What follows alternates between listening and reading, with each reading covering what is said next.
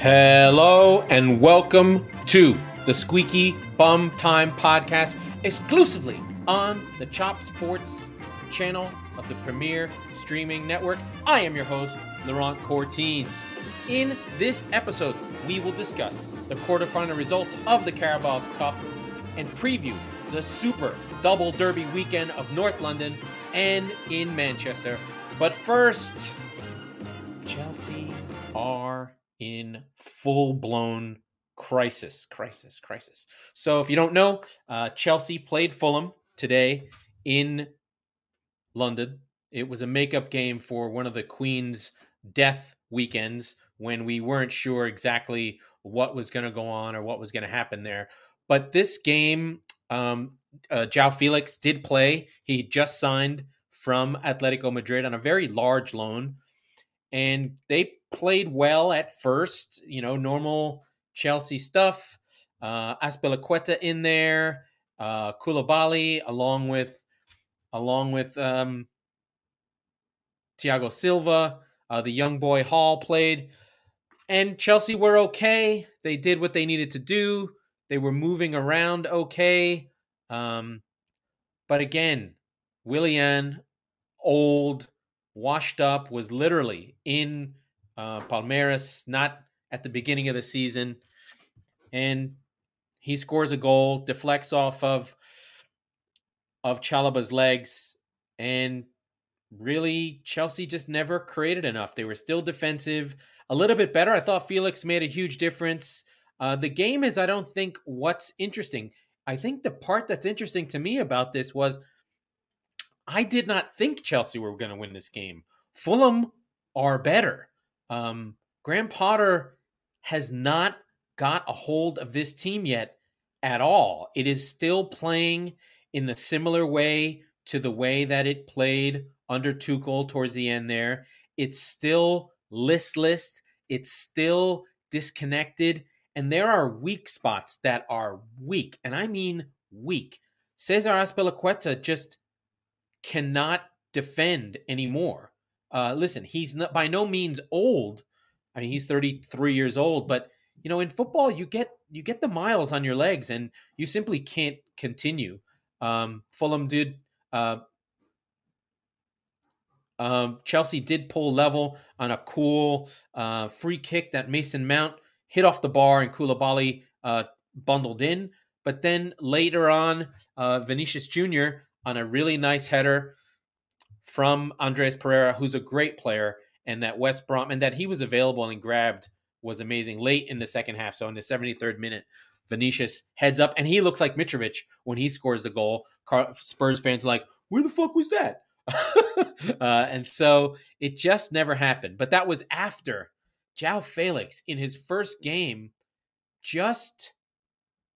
I don't know what he was thinking. He goes flying in the air into a tackle, running at full speed, and does Teddy in the leg. He just nailed him. And so, Chelsea went from bad to worse. They were level at the time, but once the red card came, now I wouldn't say the team was dejected, but it's just, what is Felix doing? Why does he think that's a good idea? Is he just too amped? I don't know. But in terms of a game, it ceased to be a game, although I thought weirdly Chelsea played better down a man, which is very typical, especially the last few rounds of the game. Normal stuff went on. But to see Willian constantly at the same age as Azpilicueta, just do him. And then, Kepa still back doing his weird goal keeping. He's not a good keeper. He has moments, but the game before, the cross from Jack Grealish was poor. And I think this is just really indicative of a rot at Chelsea that is beyond one season, that is beyond holding on to within the context of a single game or a single moment. We do have to talk about Chelsea. I do want to sort of take a step back and go, narrative-wise, we use the term club in crisis all the time. Essentially, there's a rotating who is the crisis club, who is the banter club that kind of goes around, right? First, sometimes it's Liverpool when they lose a game. Sometimes it's United when they lose a game. Sometimes it's City, and we'll talk about that later. Sometimes it's Arsenal if they have an injury or something happens or whatever. So the narrative is to try and not be the crisis club as often as possible, but we use it too often when there's not really a crisis. Like Liverpool are not in crisis, right? They transitioning. Klopp still has complete control of the team. They're still playing for him. They're still playing hard. It's just they have to transition as a problem.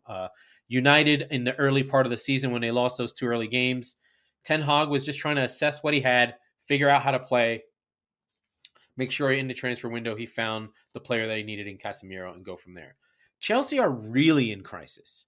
They've now lost 8 of their last 10 and 3 in a row in the league, something that's not been done for 10 years. They are slipping down the standings. It doesn't appear that Bowley and his team know what they're doing. They sort of just grabbed Felix just because he's a name and he's supposed to be good. Potter looks like a championship level coach getting a hold of a Tiffany brand team. I mean, would Ole do any worse? I mean, I was kidding around the other day with John on chat, just like Ole at the wheel. Is this Potter at the wheel? He looks lost. There's nothing of the swagger. There's nothing of the buy-in, of the intricate passes, the pressing, all the stuff that happened at Brighton that I watched regularly. And let me tell you, that team could play. That team was good. That team defended well. That team was cohesive. And it happened in Brighton immediately, right when Potter took over. Yes, he had a full preseason. They completely changed the way they play. They were no longer Chris Hilton's team. They were Potter's team immediately. Did the results come? No, but they could play. This Chelsea team, I'm seeing nothing.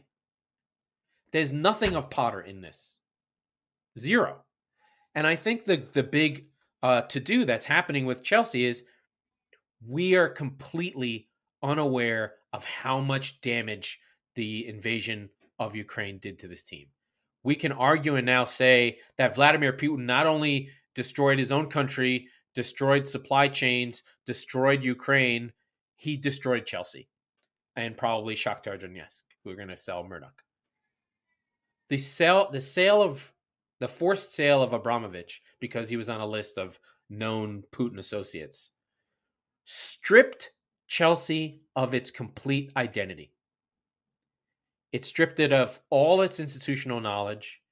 The only thing that's there is that blue shirt and the stands and the memory of what supporters think Chelsea are. It's all gone. It's empty. And I think that's part of what was going on with Tuchel in the back half of last season, where he was like, why am I managing this club?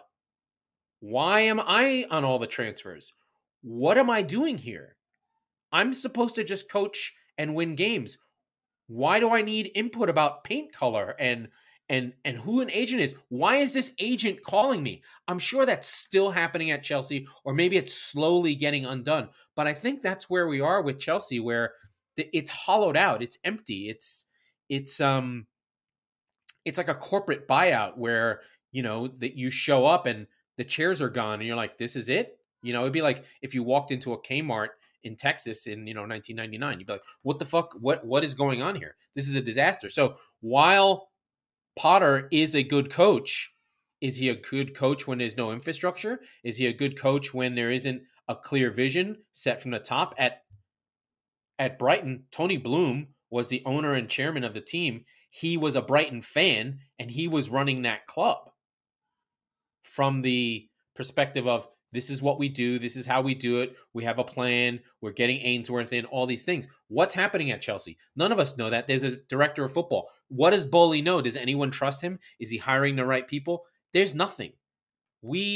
Mike and I think 2 years ago now, talked about Marina Granovskaya as the best female executive in world sport. She was running Chelsea. She was getting those deals off the line. She was the one dealing with Frank Lampard. She's the one who hired Tuchel. She's the one that negotiated all those contracts. And they kicked her out. She left with Abramovich. Abramovich was, I mean, she started as Abramovich's secretary. Don't read into that. But she was running Chelsea, and all that's gone. And I think that's what we're seeing with Chelsea and where they are right now. But I do want to go to the Carabao Cup. And we had the quarterfinals. Some of them were good. Some of them were better than others. But I do want to touch on it. And I know all my friends from Liverpool and my friends from Manchester United, from the red side of Manchester, want to talk about this. But let us start with the mighty fighting trees of Nottingham Forest.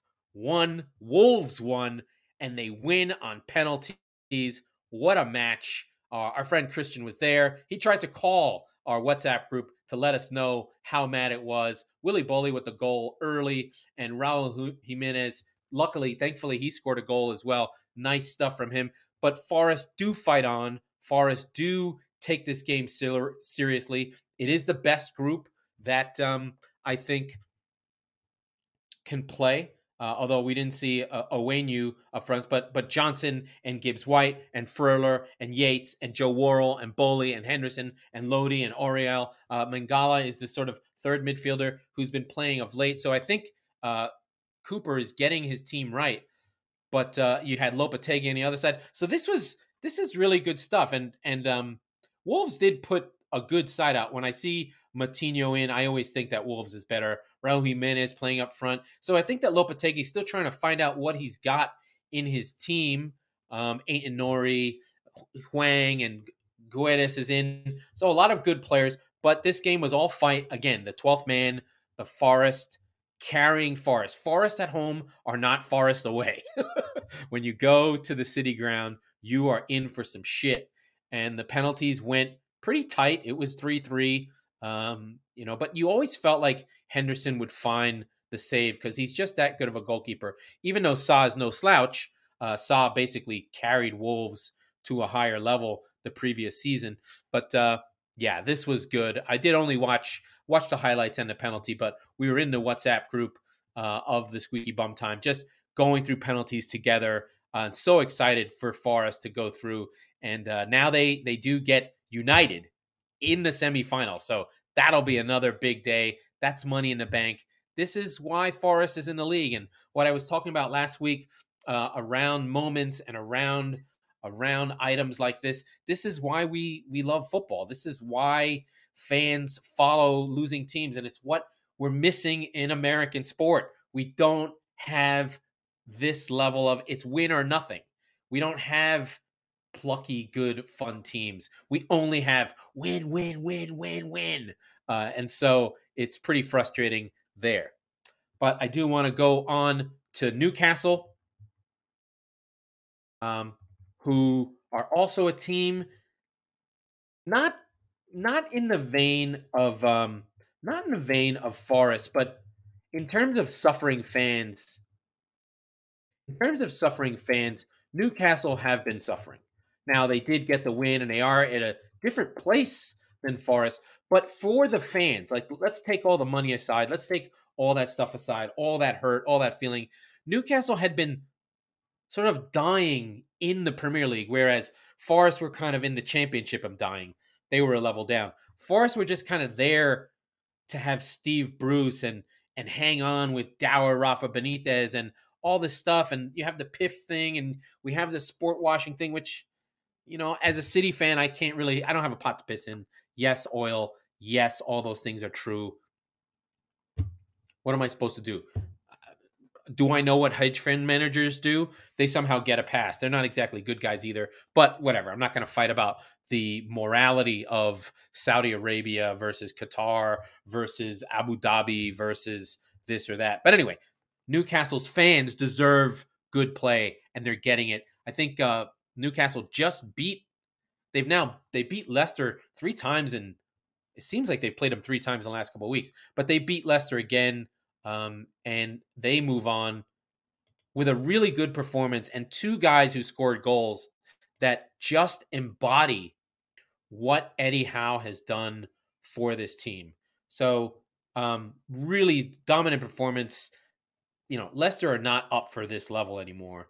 Um, in fact, Brendan Rodgers said that over the last 3 years, their net spend is $10 million. I'd have to check on that, but it just goes to show where Leicester are. They haven't spent money. But, Newcastle, 22 shots, 9 on target to Leicester's 7. I mean, even winning the possession game, Newcastle just play with more force, especially at home, especially at St. James's Park. And the two goal scorers, Dan Burn on 60 and Joe Linton on 72, they both epitomize the spirit of this team.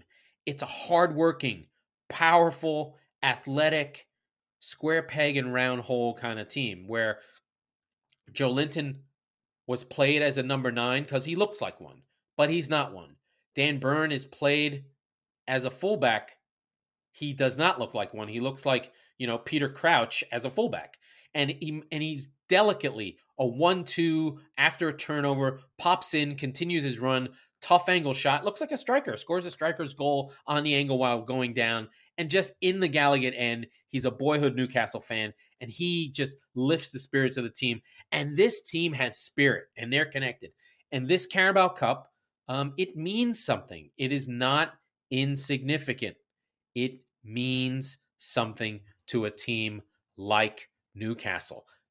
These are the things that are all about context, about where you are in your journey. It's very typical for a new manager in the UK to win the Carabao Cup first.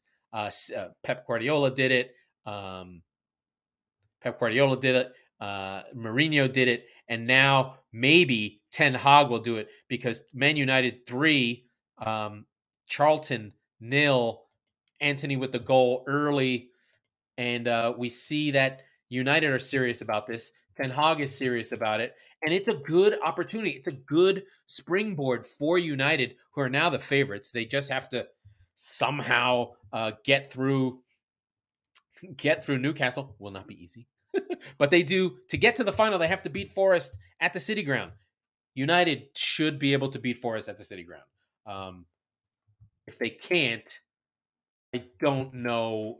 That would be a setback, I think, at this point for United. Anthony with the goal, curler from way out, left-footed, of course, because he can't shoot any other way. And then 2 goals late on the break, one a penalty and one just scored by Rashford. He's got like 40,000 goals in his last 5 or 6 games. So Rashford are moving. United are moving. Everything's growing. Everything's happening. Everything's moving. Everything's going. Everything is happening for United. Just had a minor interruption from my daughter, who likes to interrupt my shows, even though she knows that I'm doing my show. So, United cruising there. I do want to give a little bit of shout out to Ten Hag. He's really got this team moving. Again, a dominant performance, 21 shots, 5 on target. Same group, not fucking around anymore with this. Maguire gets a burn. Lisandro Martinez gets burned. McTominay and Fred in the game. Gets young Manu some time, even though he gets subbed off Alanga. So he did take it. He did let the team blood some players in, but United showing depth, giving youngsters an opportunity, something that is in the DNA of United, and teams have to play to their DNA. I think it's really important, but they get the win and they get Forest. So Christian and John, you guys will both be at each other's throats for this Carabao Cup semi-final coming up. Is it 2 legs? The only thing is Dean Henderson will not play, has been confirmed. Dean Henderson will not play for the great and powerful Forest. Now, the moment you've all been waiting for. I've been pussyfooting around it. This is the moment. I will set it at 19:30. City, 0. Southampton, 2. Just a terrible performance by City. Just one of the worst performances you could see.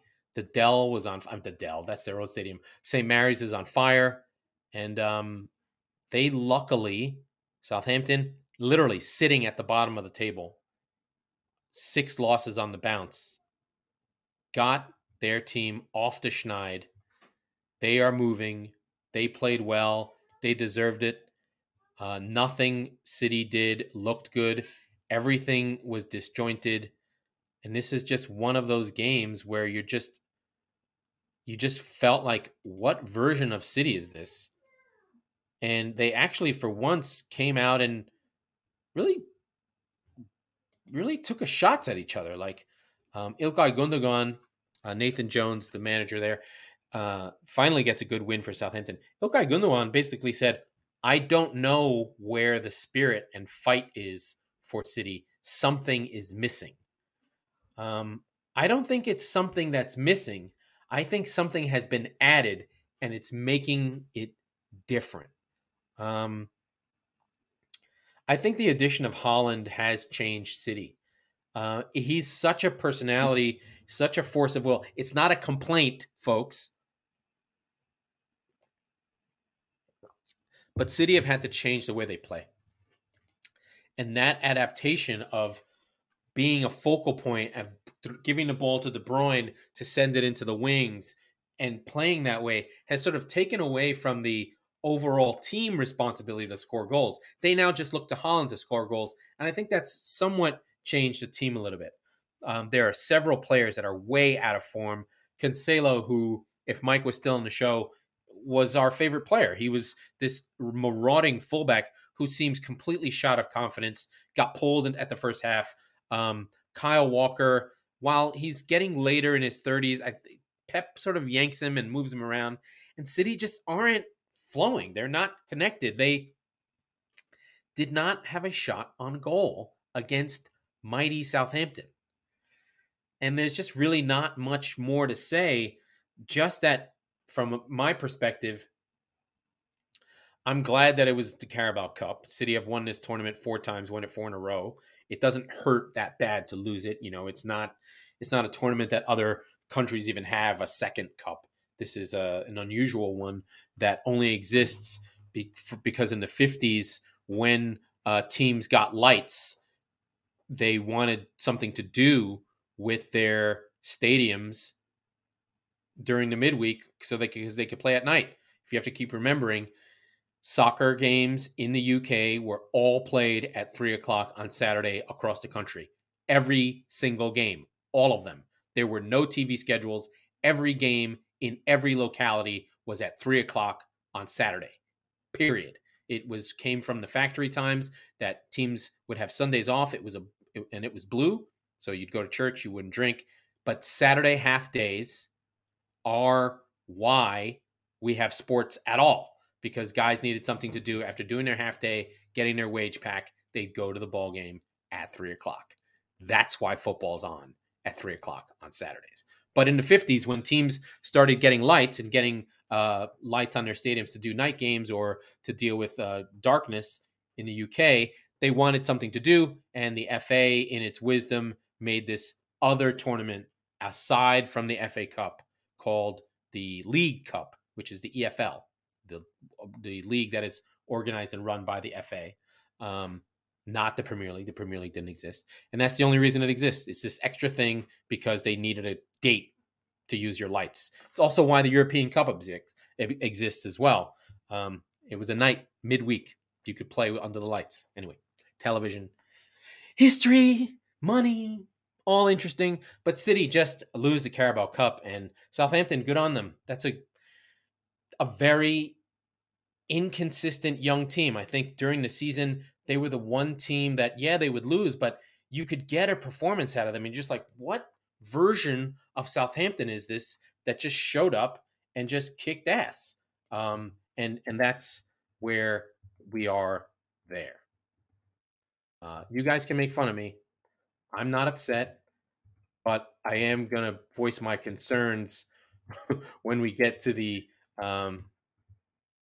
previews for the Premier League, which we will start now. So, on to the Premier League, our favorites, the best of the best. We did have a match week. I did talk about it. So the Fulham Chelsea game was a Premier League game, but that was a makeup game for match week 7. Let us go through the schedule, then we will stop and get on to the big games. First, tomorrow, Friday, Aston Villa play Leeds. That's a really good game. Jesse Marsch has his boys moving in a decent direction. They are on the form table. Leeds have 2 draws in a row. Just going to check up on it. Just want to make sure that I'm clear about where our friends from Leeds are. Leeds have 2 draws in a row. They have 1 win in their last 5 with 2 draws. So they're not in the bottom 3. They're in 14th, and they will be playing Aston Villa in 11th, who, since Unai Emery came on, they have a win at United, then another win at Brighton, a loss to Liverpool, which was frankly bizarre. Then they beat Tottenham, which is when Tottenham was in crisis, quote unquote, and they drew just now against Aston Villa on a late goal that they could have lost. So Aston Villa come in playing well. Unai Emery has righted the ship there. So it'll be an interesting game of 2 managers that approach things very differently, right? On the one hand, you have Unai Emery, who's a tactician, a videotape guy, a non-warm and cuddly, but you feel fucking prepared kind of guy, versus the American coach who's just like rah-rah, all spirit, all heart. Now, I'm sure he does X's and O's, but that's their positioning in this thing. That'll be a fun game to watch tomorrow, and I'm sure we'll chat about it in the old chat form that we have. Sorry for forgetting that for a second. Then Wolves, the Saturday lunchtime games. Well, 7 a.m. Pacific. Wolves, West Ham. This is we need Wolves and West Ham. This is a 6-pointer at this point. Lopetegui had them playing well. They did just lose to Forest, and West Ham do play well as well, but they both need the points here. Forest versus Leicester. At home, I like Forest against Leicester. Until James Maddison comes back, I don't think Leicester are winning shit. Brighton at home versus Liverpool. Woo, woo, woo, woo. Upset special. I'm calling it right here. I've put money on this game. I've got a parlay with Fulham and Brighton. That's going to be $20 to win me $240. Take Brighton and the points. No. Brighton playing well. De Zerbi has them going well. They play Liverpool really well. If Liverpool play that high line and try and fuck around with Brighton, they're going to get beat. Brighton at home. I don't think this would be a surprise upset. You know it, Manny. I know it. Brighton are fucking good. Then Everton, Southampton, a real 6-pointer. Everton at home. Frank Lampard, if you lose this game, you're fucking fired. Okay? That's it. This is a steel cage match. Loser goes home. Southampton coming off the great game against City. They should take that lineup, play it again. But they really do need a goalkeeper. I don't know why they're playing Bazuna. But Everton, you've got to fucking win this game. I don't like you that much, but for fuck's sake, get it done. Then Brentford at home versus Bournemouth. A good little game, but Bournemouth are starting to slip. Bournemouth, 3 losses in a row. Got beat by United. Got beat by Palace. Got beat by Chelsea. Now we know getting beat by Chelsea means you fucking stink. Their last win was against Everton at home, of course. And then the wild game before the World Cup break, 4-3 versus Bournemouth. But Bournemouth are starting to slip. They are the worst team in XG. You would expect them to be in the bottom 3, and I expect them to get relegated. So this is a big game for them.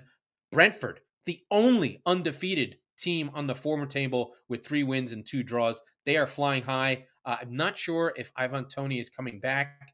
He still does have that gambling thing that's not going anywhere. But London team Brighton ahead of Chelsea. Chelsea are the second, well, they're not the worst team in London, but they're the worst team in West London. Fulham and Brentford ahead of Chelsea on the west side of London. We keep going.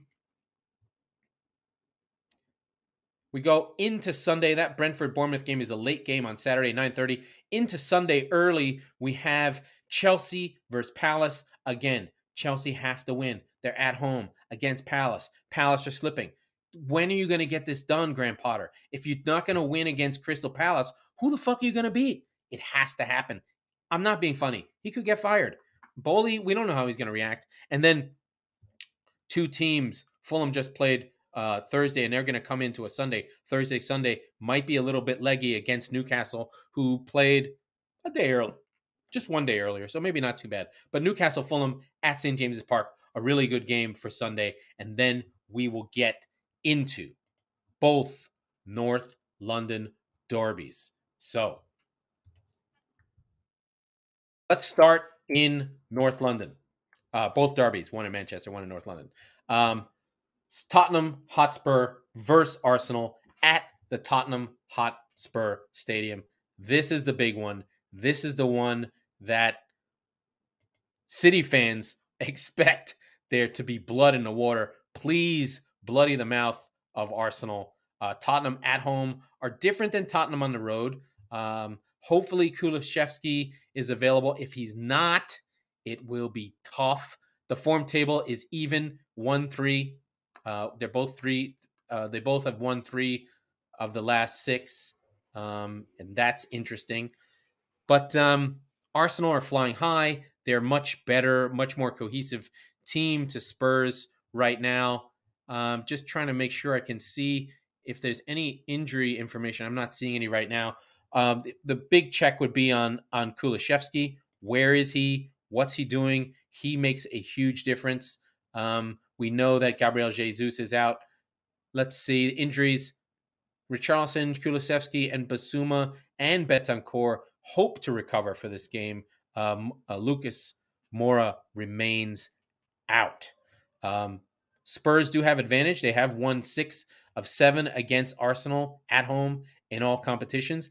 I expect we'll see more of the same from Spurs, that kind of defensive, wait for a mistake kind of style that we've come to expect from Spurs.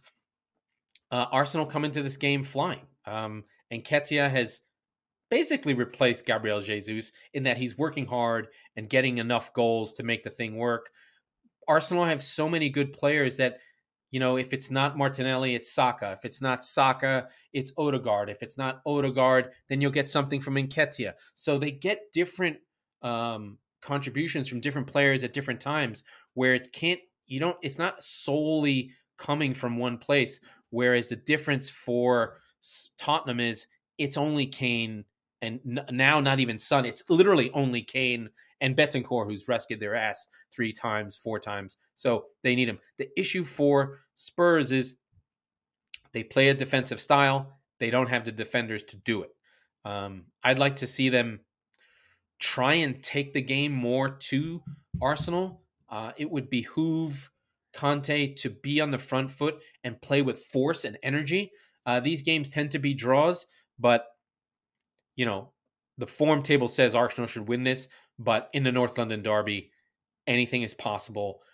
Be on the lookout for Xhaka. He's always good for a red card. Maybe this will be his one mishap for the season. Arteta has been out of his mind and going. If Conte is smart, he will wind Arteta up on the sideline and try and drive him nuts to get the superior team in Arsenal, let's be fair, to play out of their normal controlled way. Arsenal is the younger team. Spurs are the veteran team.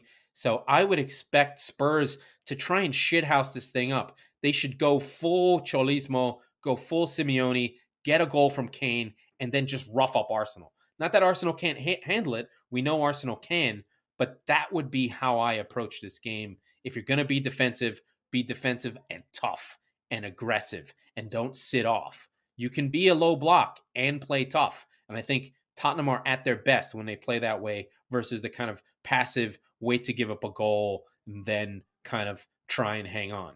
Spurs have defensive strength in them, but I think, the weakness is if you get at the back line, there's trouble. I'm looking forward to it. Should be a good one for sure.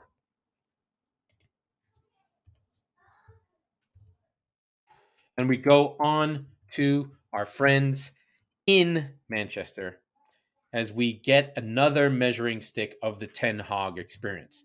I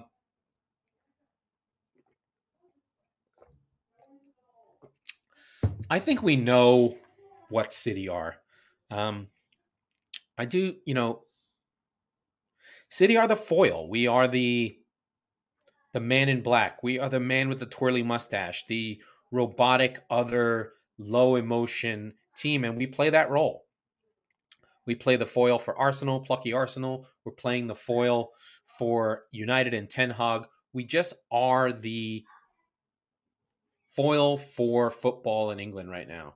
Um, Without us, we're the bad guy. Holland has imbued some personality into the team, but he's not really touching the ball. He's not really flair. He requires that De Bruyne do something, and when De Bruyne's off or things aren't working, then it doesn't work. And right now, City are such a precision team that, and when it works, it just looks like it's the most amazing thing in the world, and it can feel boring. And I understand why people say that. But when it goes bad, like it has somewhat for the last couple of weeks, the precision and the need for it to be perfect really shows up. And that's where City are right now. They are in a moment where they're not sharp. De Bruyne, he's had a couple of real stinkers where he just loses the ball, or we're in possession for possession's sake, and Phil Foden hasn't scored a goal. He's just hanging out wide and not being direct and getting into the goal. And Holland is just there, starves of service, and he has to do karate kicks to score goals because everyone just collapses into him.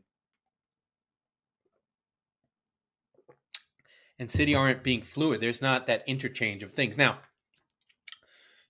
City could score a goal early and United could flop. It could happen. Casemiro was not there in the 6-3 when Holland scored a hat trick in a half an hour. And that was kind of one of those moments where is Ten Hag? Where is United? They had played well for a minute and then just got the doors blown off them. They had started playing, they played Eriksen deeper, but then tried to play with United, with City, and City are just like, yeah, you can't play with us, so don't try and do that. I expect that United at home will play deep and try and hit City on the break, which is what they should do. Casemiro will draw turnovers. I don't like United's defense. I think that'll be a problem. If it's Maguire, if it's Varane, if it's Lisandro Martinez, I don't know how they're going to mark Holland. It's really about stopping the balls before they get to him. But Holland can muscle anyone out of the way. So this might be more of the same. City, of course, are favorites, blah, blah, blah, narrative. It is a derby. It is difficult. This is a good United side. They are playing well. They are in a purple patch. You do have a goal scorer in Rashford. You may have Wout Weghorst, secretly a giant, a player who English pundits are so stupid. They see a guy who's 6'5" and just assume you click the ball on his head, when really he's a skillful player who plays with the ball at his feet and is and basically plays like a player who's 5'7". He's more Jared Bowen than Mitrovic, let's say. So I don't know what'll happen. I'm hoping City win because if we don't, and it becomes Arsenal up by 8, if they beat Spurs and City don't, 8 points is a lot, even at the break. 8 points is a lot, and you'd have to expect Arsenal to play badly down the stretch for City to catch them. So I'm afraid it's very not in the face, even though City have played well over the year against United. This is a big fucking game. I mean, about as massive as it gets. We've got 2 massive games to deal with in terms of how that works and what it means and where it all goes together. I do want to sort of talk about, with a derby going on, what is this concept? What is it? It's we don't really have anything like this in the US. I mean, in college football has SEC stuff. It's got Alabama and Auburn. And is it big like these? Is it Is it as big as that? I don't think so. I think it's the pressure of the historical places, the density of England, of how close everything is together, of how much working class angst, of how much these football teams mean. We've been talking a lot about moments and connectivity and how these derbies are moment generators because most times only one team wins the league, one team wins the FA Cup. In England, we've only over the last 30 years, there's only been 6 different Premier League champions. One of them was Leicester, one of them was Blackburn, so less than that. And so what moments do you have for your team to mark a season? So, we know I can think of, Harry Kane outside the boot into Arsenal scoring goals, or the Theo Walcott on the stretcher holding up 2 fingers because he scored 2 goals. There's North London derbies that just mean so, so much, that are just held on to. They're moments that never end. They become fixture things that are always going to be there. The 6-1 by City on their way to the first title, when United had a man sent off, as the changing of the guard. Now, had City lost the league, that wouldn't have meant as much, but that game became a changing of the guard in retrospect, as a narrative for those City fans who grew up in Manchester, just getting abused as children by United fans, winning year after year after year after year, and City just holding on to the 81 FA Cup, 1974 League Cup, and Gillingham 99 FA Cup playoff. I mean, we were kidding around the other day about, when United were winning the treble, City were in a League Cup playoff at Wembley going against Gillingham, against Tony Pulis's Gillingham. And that was the biggest moment of their lives. But it's not anything to these moments. So when City and United play, all that history, all the pain, all the angst, all of the stuff that makes fandom comes through again. I think of a great moment, a funny one.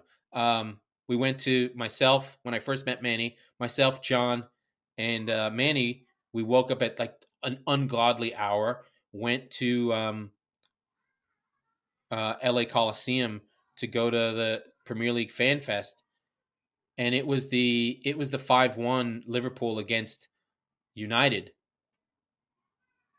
and the face John had and the giggling that Manny had was what it was about. I mean, it's not a pure derby, but Liverpool Man United is about as passionate as you get, and it just became something else. It became a moment for Liverpool fans to relish the end of Ollie. I mean, Ollie was cooked; that he might have been fired right after that. But those things live on, or the Everton's pain of losing to Liverpool in brutal ways with Origi the doink off the bar. All those things. There's so many for Everton fans. They just want to win against Liverpool more than anything in the world. It would make their season. So these games, this North London derby, for Spurs, if they can dent Arsenal's title chances with a win, if United can stake its claim to maybe finishing third, why shouldn't they? To maybe finishing second, why shouldn't they? They could win they could all of a sudden just kick on the right signing in January. Why can't United? This City side is playing weirdly. Why not United? Why can't United win the league? I don't know. Maybe this is the moment. And that's what it means. So I think as you watch your games, as you follow your teams, as you fall in love with the game, as you feel the moments, the tension, the sadness, the yelling, referees, VAR decisions, they mean more in these games, more than anyone can understand. They are life and death, but not life and death. They don't mean anything, right? It's the least important, most important thing in the world, the Premier League. So let's just go through it one more time, and then we'll say goodbye. Villa tomorrow, United Man City Saturday early, then all the goal zone games: West Ham Wolves, Leicester Forest, Everton Southampton, Brighton Liverpool. I've got money on that game. I've got one leg of the parlay. Come on, Brighton. Then the late game Saturday is Brentford Bournemouth. Sunday 6 a.m. 9 Eastern Chelsea Palace, must win. Then Newcastle also at that time, and then Sunday late is the North London derby. We end the week on Tottenham versus Arsenal. Wow. Wow.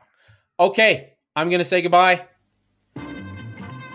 That was the Squeaky Bum Time podcast with your host, Laurent Courtines. We are the football wing of the Chop Sport Network, and we are part of the Premier Streaming Network. We record on Tuesdays and Fridays, so be sure to subscribe wherever you get your podcasts so you never miss an episode. And download Marble, my app that I'm working on and working with. Enjoy your football.